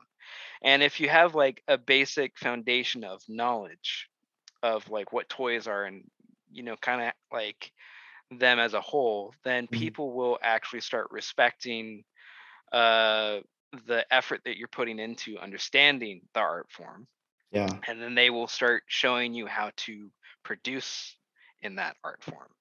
And some people, you know, I I have an investigative background. Mhm. I have over 10 years, well, I think 12 years now, as a field operative for a detective agency. So I know how to ask questions and I know how to find information. And you just have to keep on pulling that thread. Yeah. Okay, this guy makes this. Okay, he's associated with this production company. Mhm. Where's that production company? Well, I got to go find that. Who's the contact at that production company? Yeah. And send them an email, and then send them an email until you get an answer. Yeah. I can't tell you how many times I've Yeah. done something like that on Instagram where I'm like, they make this, but I need this. I need to go find someone. Oh, And it's just, it's totally yeah. doable, but like you also have to have like, you know, you have to be active in the community. You can't Mhm. just come out like out of left field Yeah. and have people to take you seriously. You know, I have definitely been shut down Mhm. because people don't know who I am. And I'm this crazy dude from California that's asking a whole bunch of questions. Yeah. And they're like, how do you know that? Jeez. Like right now, one of my big things is pulling public records to track the uh, containers that the larger companies are shipping overseas and finding the factories that way, and finding That's out. such a good way to do that. Holy crap. But the catch is some of those factories use fake names, so you have to start cross-referencing with other producers and other I'm giving too much away now. Yeah. What's been weird is Yeah. because I work in 375 usually. Uh-huh. And I've thought about going kaiju status, like building it, but I'm not there. I don't want to be there yet. And it's funny because I will, like, I function under Yucko Toy. So in my head, I'm like, I need to figure out when I get to a point, do I want a factory to start like doing this and injection molding and stuff? Yeah. And I was like, like into the universe, like I need this to happen. Well, my Toys on Tap account was getting message after message from all these factories that were like, do you know anyone that needs injection molding? And I'm like, I'm not working with you. You gotta be careful of that shit. Yeah. You gotta be really careful of that shit. Like they are and can be predatory. It feels that way when they message me. Yeah. So a lot of these places have like biggest one that is throwing the most like false weird accounts is Shenzhen R&D. Everybody's got an email and a message from those guys. Shenzhen that might actually be the company that sent me the message. It would be like ZN R&D or ZZN or something like that, but they have like a whole army of outreach people. And I've seen some of the toys that they've made and some have been okay. But for the most part, like you're gonna have to really cross-reference their production. You can't just take them at face value, and you have to make sure that there is some sort of like known connection there. Yeah. So like so and so got a toy produced by you. I'm a friend of so and so. Like don't like I'm gonna send you $10,000 to produce my toy. Don't just run away. Yeah, I will find you. Yeah. It's definitely like that. And you know, I've heard the horror stories, you know, from every part of the industry of like, oh, I found this cheap guy in Southeast Asia. He's only charging me $2 per unit, and you know the mold setup is like half the cost, blah blah blah. And I sent him the money, and I haven't heard from him in 6 months. You're like, yeah, you won't. Don't worry, you won't. Sorry, buddy. Yeah. Sorry, buddy. Just kiss that money goodbye. I think about that stuff constantly. Yeah. Because I take too long to pull the trigger on certain things. Yeah. So for me, it took, I don't know how to 3D sculpt. And so I'm working on a character that needs to be 3D sculpted. So I prototyped it and did everything. And it took me months to figure out which 3D sculptor I wanted to work with. And it was like, I had to go through several people and do that cross-referencing to make sure that person was good. Yeah. And it came out great. So awesome. Oh, awesome. Yeah. Awesome. And like there's like different, you really have to understand the craftsman, like the person doing the work. You definitely don't want a line artist to paint you a Renaissance style painting. Right. You don't want a person who creates video game models sculpting you a toy, because it's just like, sure, would it look amazing? Yes. Is it watertight? And is it the joints work? Like, no. Yeah. So you have to use the appropriate person for each project that you take on. And there's like with factories, there's a lot of brokers out there that pretend that they're company, like they're production companies. And it's just some dude in an office on Instagram messaging people and getting that money. So that finding the factory is probably the longest part for you in this Ragnar process. Yeah. And once you did, what is that? It's like prototyping, send back. I don't like that. I do like that. No, back and forth, right? well, the factory that I worked with was reasonably easy to work with, but so through leaving Gentle Giant and then up until the first prototype of Ragnar, Yeah. I had kind of like gotten a lot of practice in working for other artists and like working for other smaller companies of like understanding joint work and like the sizing differences of production and like how it's gonna pull. And so by the end of it, like I had a perfect prototype, and all I needed to do was send them the file. They 3D printed it at their factory. They casted it in wax, which is like the first part I love when they do that. of the soft vinyl. And they sent it to me, and they're like, "Hey, this is how it's gonna look." And I was like, "Do it." Just yeah. What are you waiting for? Why did I get this like, message? Thank you very much. I appreciate that. Everything looks good. And they created the molds, and a couple months later they started pulling vinyl. And they'll send you like, depending on how you want to work, you can be very hands off and just like whatever they send me is whatever they send me. But I'm a like control freak, you can't. Dude, you have to be with factories because there is no room for interpretation with these guys. You have to be exact. Like if it's not exact how you want it, you have to really spell out how you want it, give direction, measurements, color pantones, everything in between to make sure that they understand that the button on this is sideways, not this way. Like you just have to make sure every single one of those details is correct, because otherwise they don't care. It's just like, to fucking get it done. They have 10 more orders behind yours. They have to get this done. You didn't say anything, so you've got 400 toys at your house that look wrong because you didn't say anything. Yeah. So, yeah. Jeez. So you order, like you get to the point where you order, they arrive. Describe that feeling. Describe the feeling you're opening the boxes of just craziness. So, which do they come in boxes of like, this is only the right arm, this is only the left arm? Every factory works a different way. Every factory has a different capability, and that's fine. Like some will assemble and package in boxes or bags for you, and you have a complete figure ready to put a header card on and sell. Other factories, if you want to save on shipping, they'll put everything in a big old box, loose in parts, and just send it that way. Scary.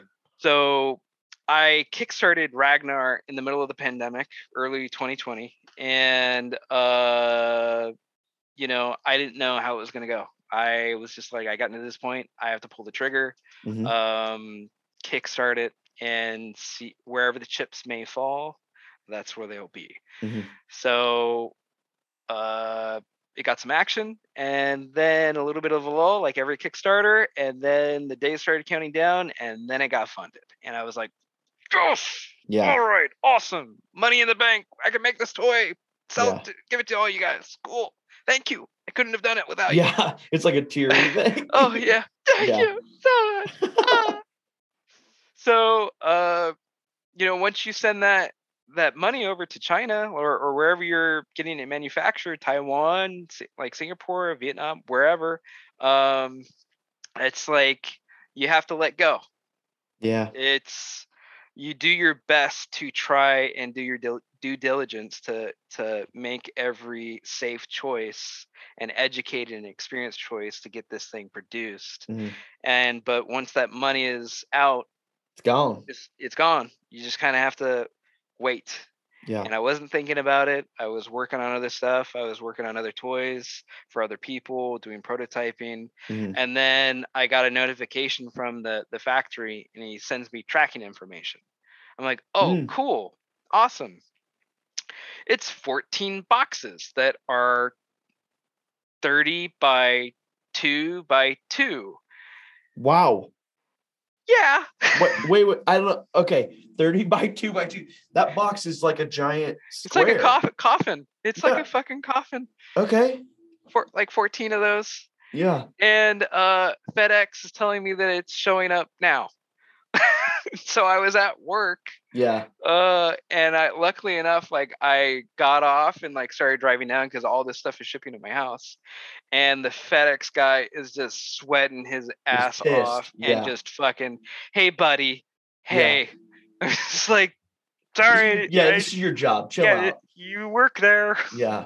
Boxes, I don't know. Yeah. Logistics, I guess. I'll try and make them Jeez. lighter the next time. And I just had boxes, Yeah. boxes, and I just started pulling them into my house and creating like a giant wall. And I just, okay, all right, out of breath, sweat, I'm hot, and just like, all right, start opening them. Okay, oh shit.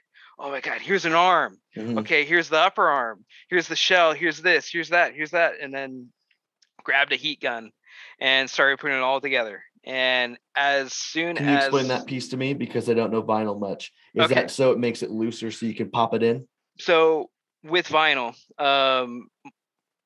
once heat hits it, it starts to become more malleable. Mhm. And the rigidity, it becomes almost like a dog chew toy. Mhm. And depending on how the joints are and all that stuff, you heat up the joint, which is almost looks like a cone, like a Mhm. reverse cone, and you're able to kind of like fold that and place it into the shoulder joint, like where it's supposed to go, Yeah. and then just leave it there. And for the most part, with like a little bit of jiggling or whatnot, it will pop back into Right. place, and then over time, it will cool and become more rigid again.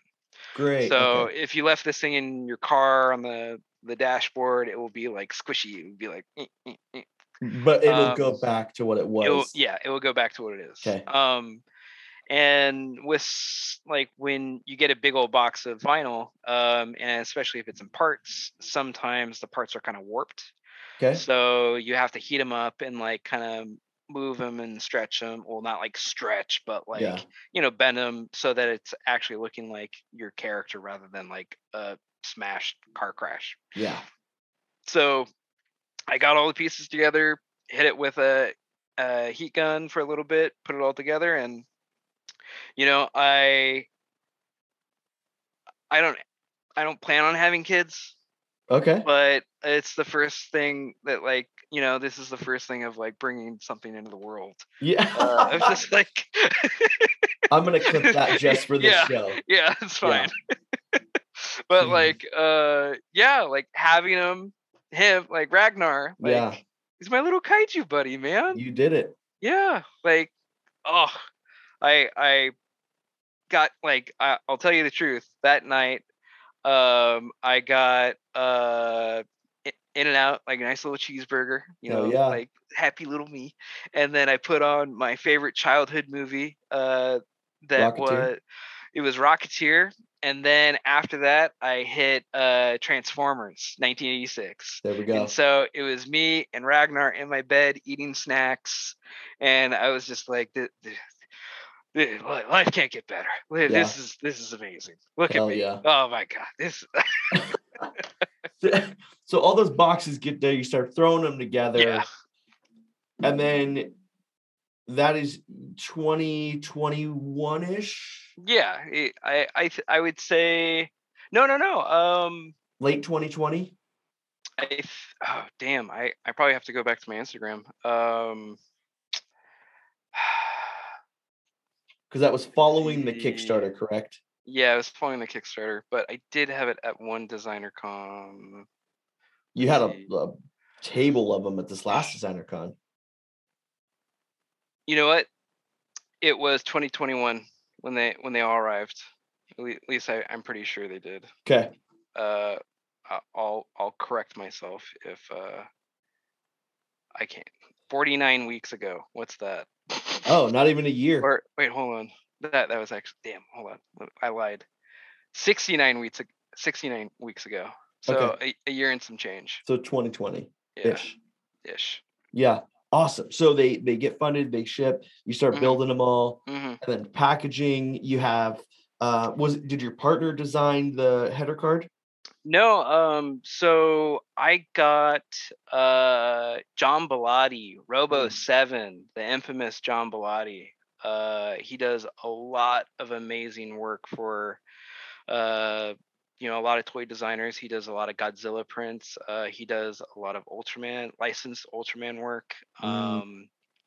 He works on TV and movies, but he loves toys and loves kaiju. So Yeah. I saw one of his prints and I was like, hey, man, can you draw Ragnar for me, please? He's like, oh, yeah, of course. Yeah. I love that conversation. Yeah. Hey, man, if you have Hey, time. dude, yeah. Can you help me out? Yeah. So I got that T-shirt designed by him, and or that design done by him, and it was the T-shirt. And the guys who did the T-shirt was Holy Mountain Printing, and they said, "Hey, you know what? Like, we love this artwork. Do you have anybody making your header cards?" I said, "No." And so they printed my first initial run of they put the artwork together for the header card, and I printed it. But it was John Bellotti, Mr. Robo 7. Killed it. Looks great. Dude, 90s, 80s video game heavy metal. That's just something like the lightning you feel, like I own the shirt. I loved getting the shirt. I don't know if you know this. I did meet you this last designer con. Yeah, I remember you. Yeah. I for sure and my wife said, so I had Ragnar in my hand, and my wife had said before I'd left, she was like, hey, don't, like, this is your first designer con, maybe don't go crazy and just wait 6 months, and if you still want these things, then go crazy. So I was like, okay. Words of wisdom. Of wisdom. I was like, deal, but I will be buying shirts wherever they sell them because I still want to support. Yeah. So I get the shirt and it's in the header card, the way that it is. And yes, I put a header card on the bag. So and I haven't really seen anybody else do that, but I thought it was a cool idea. Like, if people can't get the vinyl, then they'd still get a similar packaging and still have that big Ragnar illustration and the big letters, like the Ride the Lightning album by Metallica. Yeah, hell yeah. So with all this, you're going to Designer Con, you go to these different cons. Yeah. You've produced Ragnar. You've done your due diligence. You are working forward now with sending them off to other artists. They're painting, all that stuff. Yeah. Where are you headed? Oh man, I've got so many figures that are in the works right now. I've got probably 8 toys for other customers that I'm producing that, I'm waiting on factory quotes and Kickstarters to get launched. I've got the comic book for Ragnar. We've got about 15 issues written. I finally found the artist that I want to work with, Kevin Catalan. Yep. And he does, I think it was Space Knights. I have terrible memory, but I think it's Space Knights. But the dude's awesome. Very raw and crazy style. Love it. Amazing colors. Perfect for this character. Yeah. Ragnar's been in a video game. Daikaiju Dekessen. So it's on Steam, so you can play him as a unlockable character. I want to make animated shorts of Ragnar. I think the story that we've put together for Ragnar and the Ragnar world is really, really, really cool. And if you got time, I can talk to you a little bit about that. Yo, this is your yes. Well, I don't know how much time you want to spend on each little thing, or how much time you actually have. Ragnar was my the climax of this. So you spend So let's talk that world. I will get derailed plenty of times with trying to explain the world in its entirety, and there's going to be jumps in timeline, and just let me know if I'm just no worries. Ask questions, and that will correct my trajectory. Sounds good. So where do we start? Where do we begin? Okay, so in this world that Ragnar lives in, so we're gonna go a little bit in the beginning, then we're gonna go forward, and then we're gonna go back again. Mm-hmm. So in this world, there are 4 wizards that kind of oversee the harmony of life on this Mhm. planet. And it's not Earth; it's just a planet. I haven't Yeah. come up with a name. Terra, probably. I There we don't know. go. So there's the funk wizard, the Mhm. heavy metal wizard, the synth wizard, and the jazz wizard, and they kind of all form this jam band where they make sure everything's working and they protect the world. They make sure that there's no chaos or anti creatures rolling around screwing things up. But there's also a cast of evil characters within that world that's trying to usurp them to take over the world. Mhm. And one of which is the harp wizard, and he was one of the wizards that couldn't get into the band just because of how lame he is. Yeah. So think Grima Wormtongue from Lords of the Rings, like Yeah. that kind of wormy weird character. So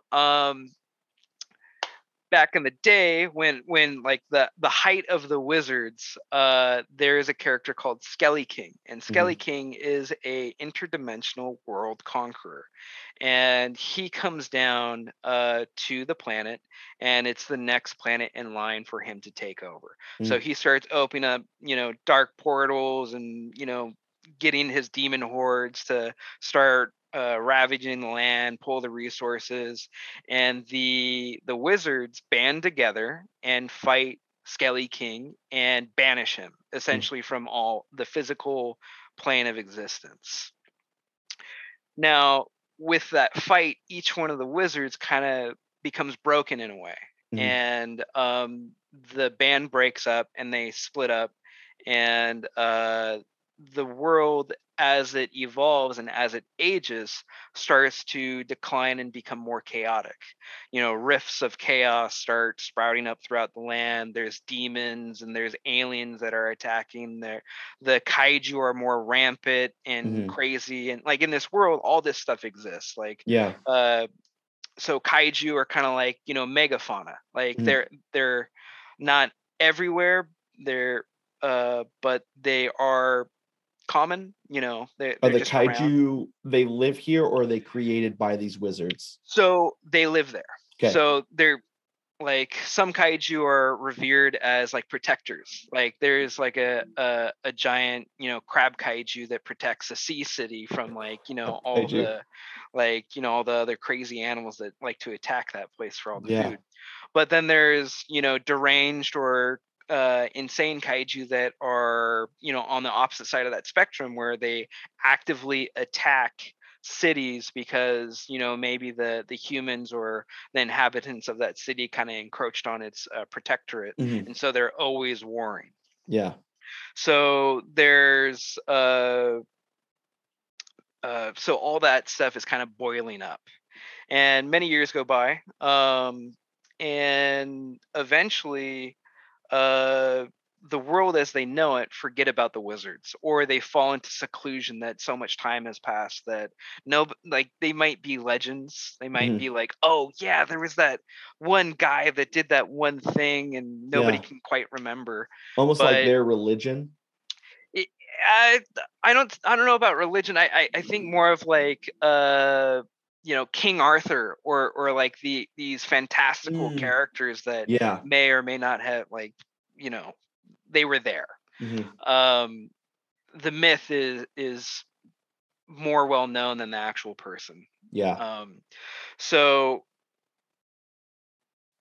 when Ragnar arrives, Ragnar is born in this crazy time where the heavy metal wizard is back on the scene creating problems, kind of more like a drifter that's kind of really forgetful, very self-centered, and just bitter that nobody knows who he is anymore. And he was the front man of the band. He was the main guitarist, main singer. He's got that whole attitude behind him, I am the greatest, don't you remember me? But he's a burnt out musician. So he just starts creating chaos and havoc, and part of it is what kind of kicks this all off and starts Ragnar down this path is that he calls upon Tierra Kyofu, which is like this other kaiju that I've made. And this is Here we go. the prototype of Oh, Mr. he's Tierra Kyofu. badass. Yeah. And so he is like a dormant kaiju. He is definitely one of the ones that is more aggressive and determined to destroy things. And the heavy metal wizard gets kicked out of a bar in Mecha City, and he does like a beckoning spell to call Terra Kyofu to destroy Mecha City. And he's a drunk wizard summoning a kaiju. Yes. Yes. I love that. Yes. And we made a comic book, Ragnar issue 0, to illustrate this whole happening of like the start of like the catalyst to the apocalypse, essentially. I love that. And so Mecha Man, who is the what I like to call power guardians, like they are protectors of the cities and of like the humans and other inhabitants. He's their main guy. So Mecha Man has gone through all this training, gone through these special programs to make him a super soldier, and he was the previous wielder of the power gauntlet, the cannon that Ragnar has. And part of it is part of getting the cannon is you have to sacrifice your arm. You have to actually get it removed so that the cannon can integrate with your biology and integrate into your nervous system and everything. And the cannon itself stores all the memories from all the previous users. So every single user that had the cannon before him, before Mecha Man, he consciously can talk to them. Like they are all available to come and talk to them and give them advice on how to fight certain things or lean on them for whatever reason. So Mecha Man fights Terra Kyofu. The battle wages on, and if you read the comic, you know what's going to happen. They fight essentially to the death. Mecha Man does the red line and does the Predator. Like, you know, if I got to save the city, if I got to kill myself doing it, I'm going to do it. So he blows himself up with Terra Kyofu, and the cannon goes flying off into the distance.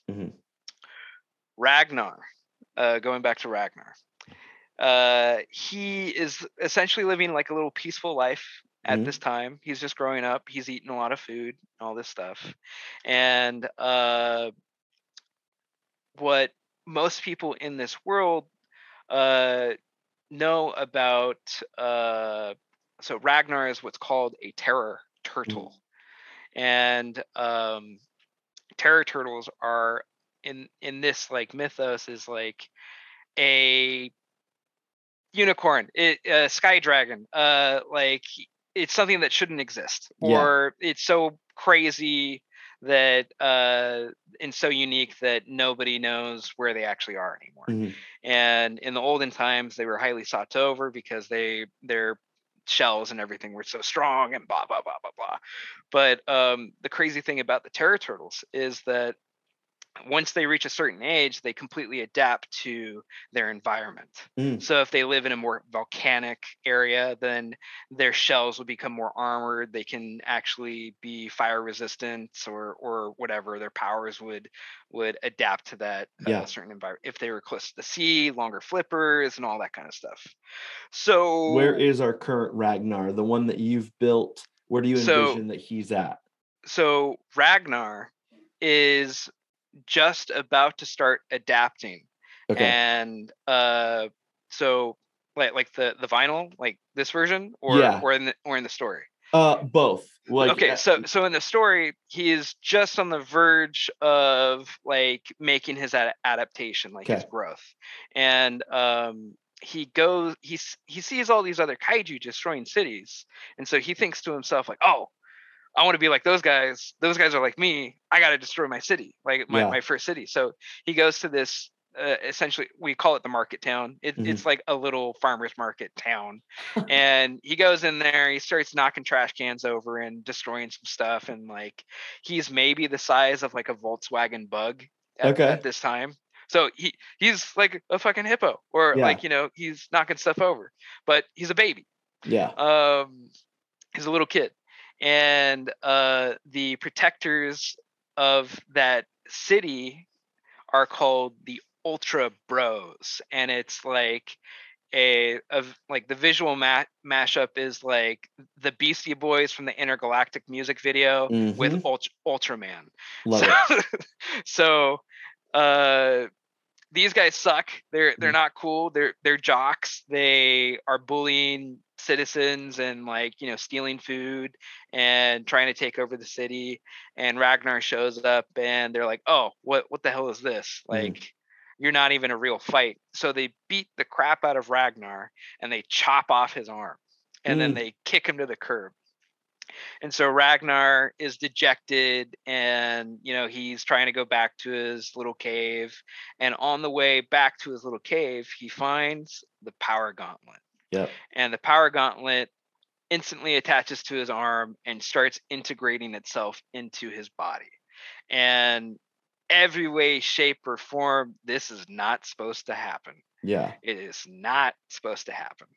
So Ragnar is now caught in this place where he is constantly being hunted by all the humans, or at least Mecha City, Mhm. because they want to get that cannon back. It's an ancient human weapon used to kill kaiju. And then all of his kaiju friends and people that other creatures that he knows are afraid of him now because he is essentially wielding death. Like Yeah. he has death on his arm. And he is stunted in his growth.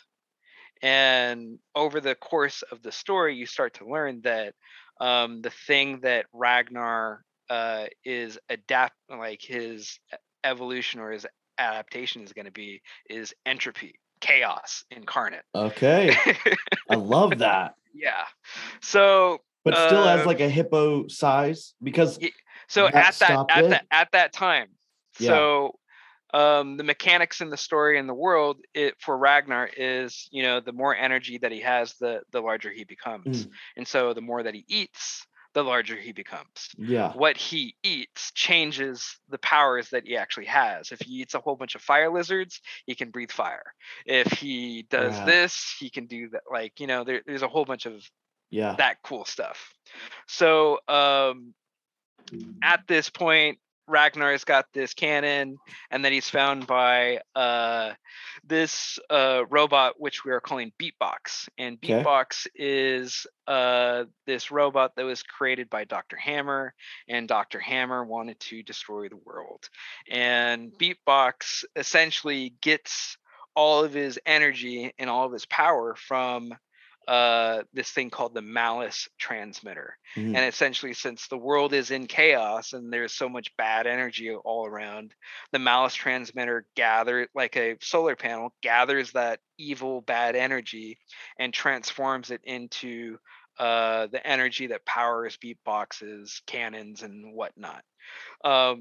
When they first turned Beatbox on, it went from like 10%, 20% power, 30% to 1,000 to 2,000. Like it was just going off the chart because the world is so crazy and so evil.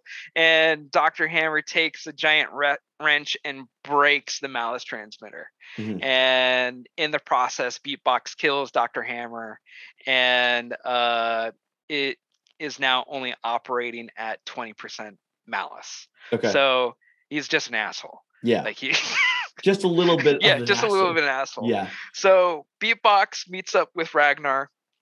He's got this itch to destroy, and he sees Ragnar, this chaotic kaiju, essentially entropy incarnate, and he makes it his mission to try and make Ragnar the best kaiju that he possibly can, and the most destructive, the most chaotic and the most learned. And so as they're going throughout the world, they meet up with the heavy metal wizard. The heavy metal wizard sees the cannon, and then they get into other crazy adventures trying to fend off the harp wizard and everybody else in between. The harp wizard has a plot to revitalize Skelly King and bring him back from the dead. So we have Nitro Nikander, who is like a huge road warrior, Mad Maxy type dude, who's got a coliseum where he makes giant mechs fight with kaiju. Then there's the sorceress, who's kind of like a multiple faced character that plays politicians and evil queens and is always tricking people into like contracts and stuff like that. And then there's Wraith, who's like essentially a demonic vampire who has existed before the wizards and has been watching them and plotting against them the whole time. And they each bring a little evil aspect to then eventually bring Skelly King back to life. Okay. And it's the whole story of like everything in between. The story is chaos, and I love that. I love it. I love the idea that there's a world where kaijus exist. They're all around. They see each other. There's defenders. There's humans. I love all of that. Like I'm so insane with this stuff. I mean, at least I think so. Like I started creating the economic systems, the way that they send mail. Like we created this thing called the bond and parcel, where essentially you're bonded to your package and your whole existence is like, if you do not deliver the package, you die. Like because there's no like the power lines, and there's no internet, there's no, because there's giant kaijus and giant fights and like huge tsunamis and earthquakes disrupting everything. There's no like constant lines of communication, so they have to essentially bond these people to deliver these messages, and it could be food, it could be directions, it could be whatever.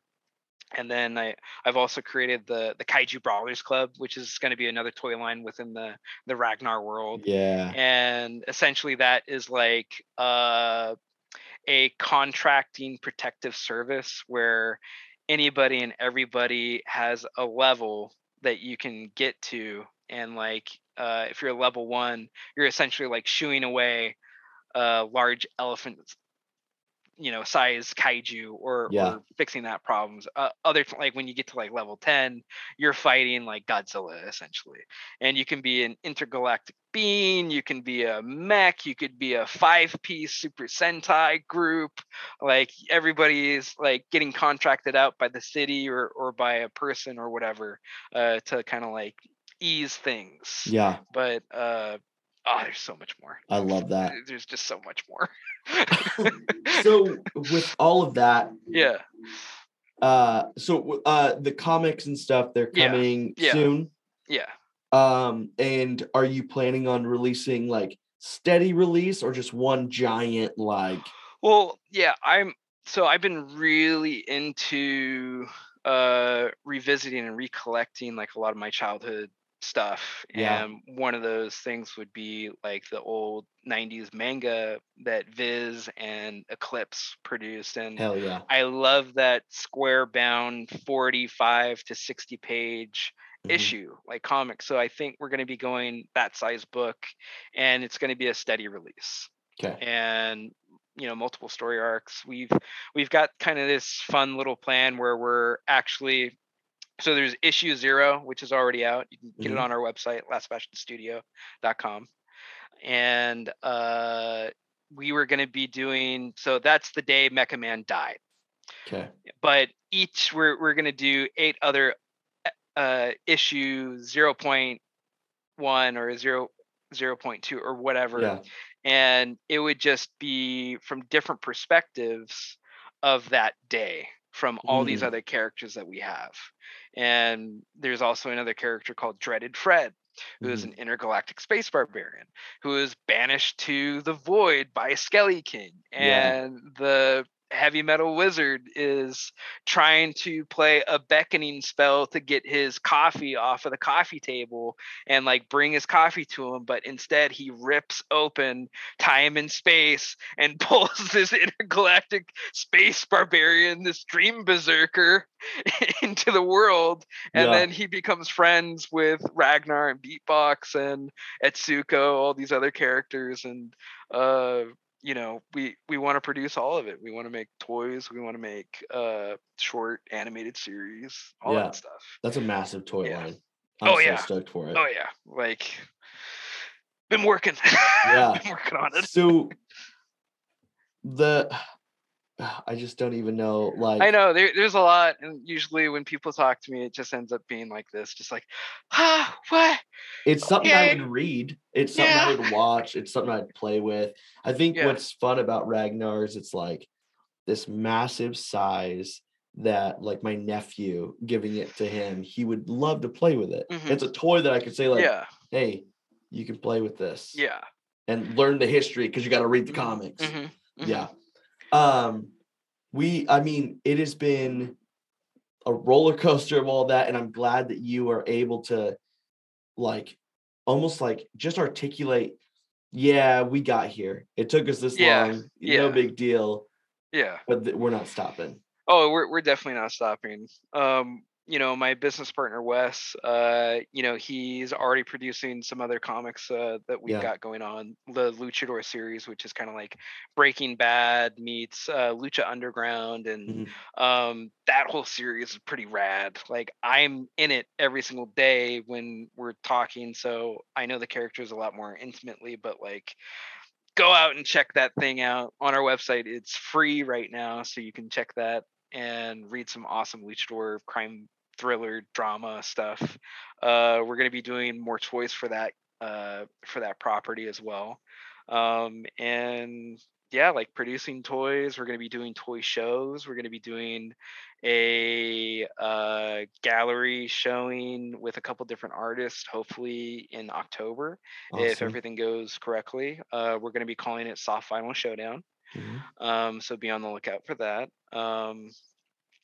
Like I'm looking into getting the equipment to pull soft vinyl in Los Angeles. I'm like trying to do everything, like and then become a manufacturer for other people.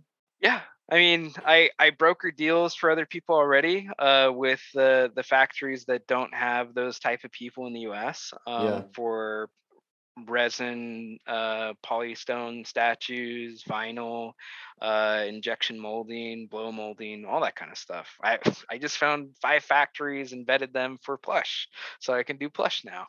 That's so rad. Like, if you want to create something, like, I want to help you do it. Like, I just love making cool stuff, and if people are passionate and have a really awesome idea, like, I would definitely want to help.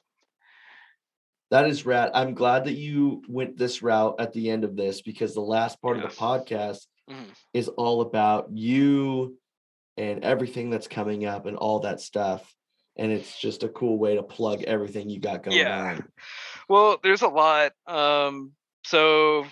Again, we're trying to do a small little toy show for Soft Vinyl Showdown with a couple different artists. That's going to be coming later this year. We've got a plethora of toy shows and comic book conventions that we're going to be going to. Monsterpalooza, Robo Toy Fest, Emerald City, Designer Con. We're sponsoring some wrestling shows in May as well. We're like, we're doing it all, man. Like, damn, there's so much. Like, follow us, check our Instagrams out, and you can always email us and hit us up and ask us what we're doing, and we'll let you know, because we're kind of the worst sometimes when it comes to posting. Awesome. That's intense. I'll have to find it. I can't remember where it is. There's an underground. I'm in San Diego. Oh, nice. Okay, cool. Underground luchador, like, fighting thing that happens in San Diego. Yeah. Is it Lucha Underground? Or is it can't Lucha remember. Vavoom? Or I don't know. I just got so excited. Okay. I saw a bunch of Dude. little people in luchador masks, and I got lost. The minis. Yeah. They call them the minis. They're so awesome. Like, if I highly recommend going to a luchador wrestling show. Oh so yeah. Good. So good. Well, thank you so much for being on Toys on Tap. I can't thank you enough. Dude, thank you so much for having me. And like, you know, I really appreciate you taking the time and hitting me up and talking with me about all the craziness that I do, and hearing me rant about all the stuff in my life. And I'm super happy and thankful that the community does have somebody like yourself that is creating a platform for other lunatics like myself to speak to the masses. There we go. There we go. Now until forever. I love it. It's a love thing. I tell people that this is my offering to the toy gods. Dude, yeah. Like thanks. I really can't say much more than that, but thank you.